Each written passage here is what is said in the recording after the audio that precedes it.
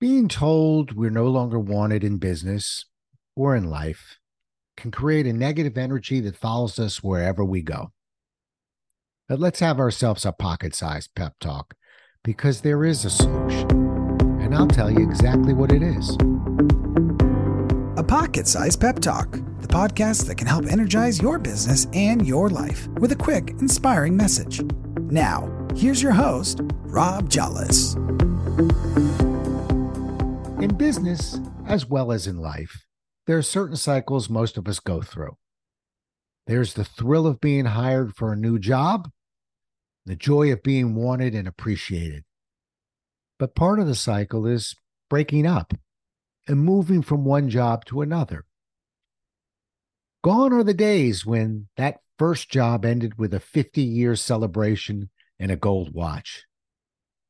Much like the end of a marriage, sometimes these breakups are easy and sometimes they're not. And every now and then, they're downright cruel. This cruelty can create a hole in our hearts, and even worse, it can leave us bitter and confused. When we've been treated unfairly and we've been asked to leave, it's crushing and painful. These breakups often stem from intense, dysfunctional relationships, and it's not easy to move on after something like that. But the worst part of all is what happens next. We carry this confusion, pain, and anger with us. Before long, it infects our spirit, makes us cynical, and impedes our happiness. Even if you haven't lived through this, you've certainly seen it. When someone's going through a breakup, any conversation you have with that individual will eventually take you to the sadness and darkness that he or she is feeling. One story leads to another and another, and each one will bring with it a deeper level of rage. This is not something I hypothesize about or viewed only through the eyes of others. Decades ago, I went through my own breakup from a manager who simply was not a good person. Enough said. I too was held hostage by my own anger and feelings. I was never aware of the power this anger held over me until someone would innocently ask me about the person who damaged me so deeply. No matter how free I thought I was, I'd be right back to square one, furious and depressed. Part of the scars we carry are self-inflicted because our inability to move past this pain holds us back. It can throw us in a free fall of despair and pity, and even worse, it can keep us from moving to the next place we're meant to be. I can confidently tell you that there is a way out. There are two things that you must do, and if you do them, you will be free. To begin with, you must put away the victim card and ask yourself this question. What could I have done differently to have avoided this situation? Yes, you've been wronged. And yes, you have a right to be angry. But no matter how you spin it, there is no scenario that places the full blame of a breakup squarely on only one person's shoulders.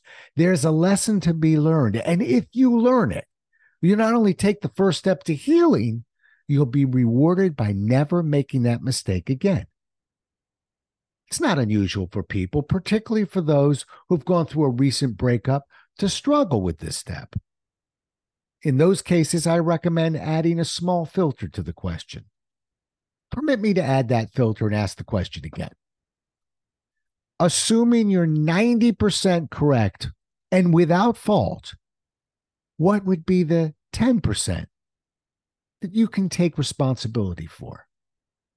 When you're able to answer this question, you will turn this misery into an opportunity to evolve. You'll feel an immediate weight lifted from your shoulders.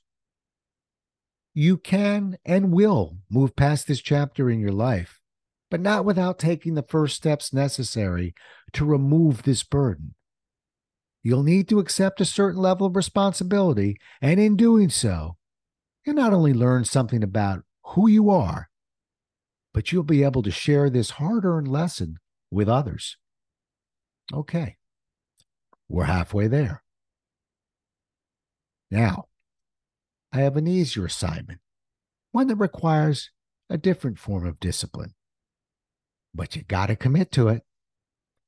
I'm asking, no, begging you to consider the simplicity of the request I'm making very carefully.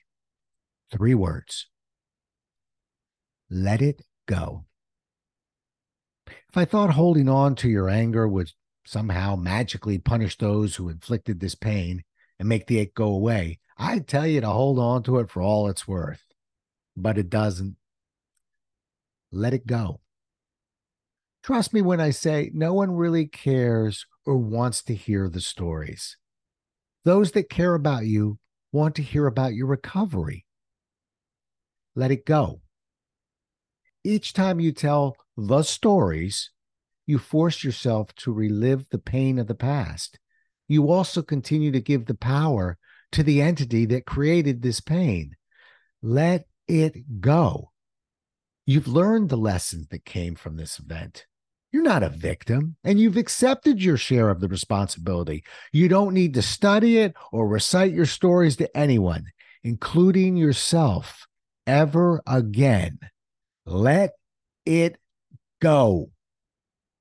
It's time to focus on the future. Let go of the past.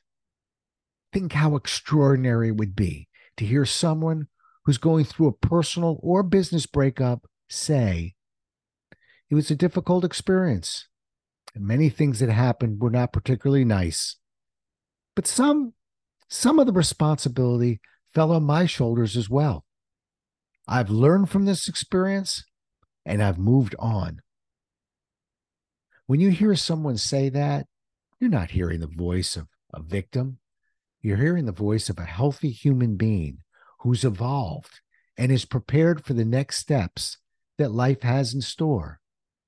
You're not a prisoner of the past.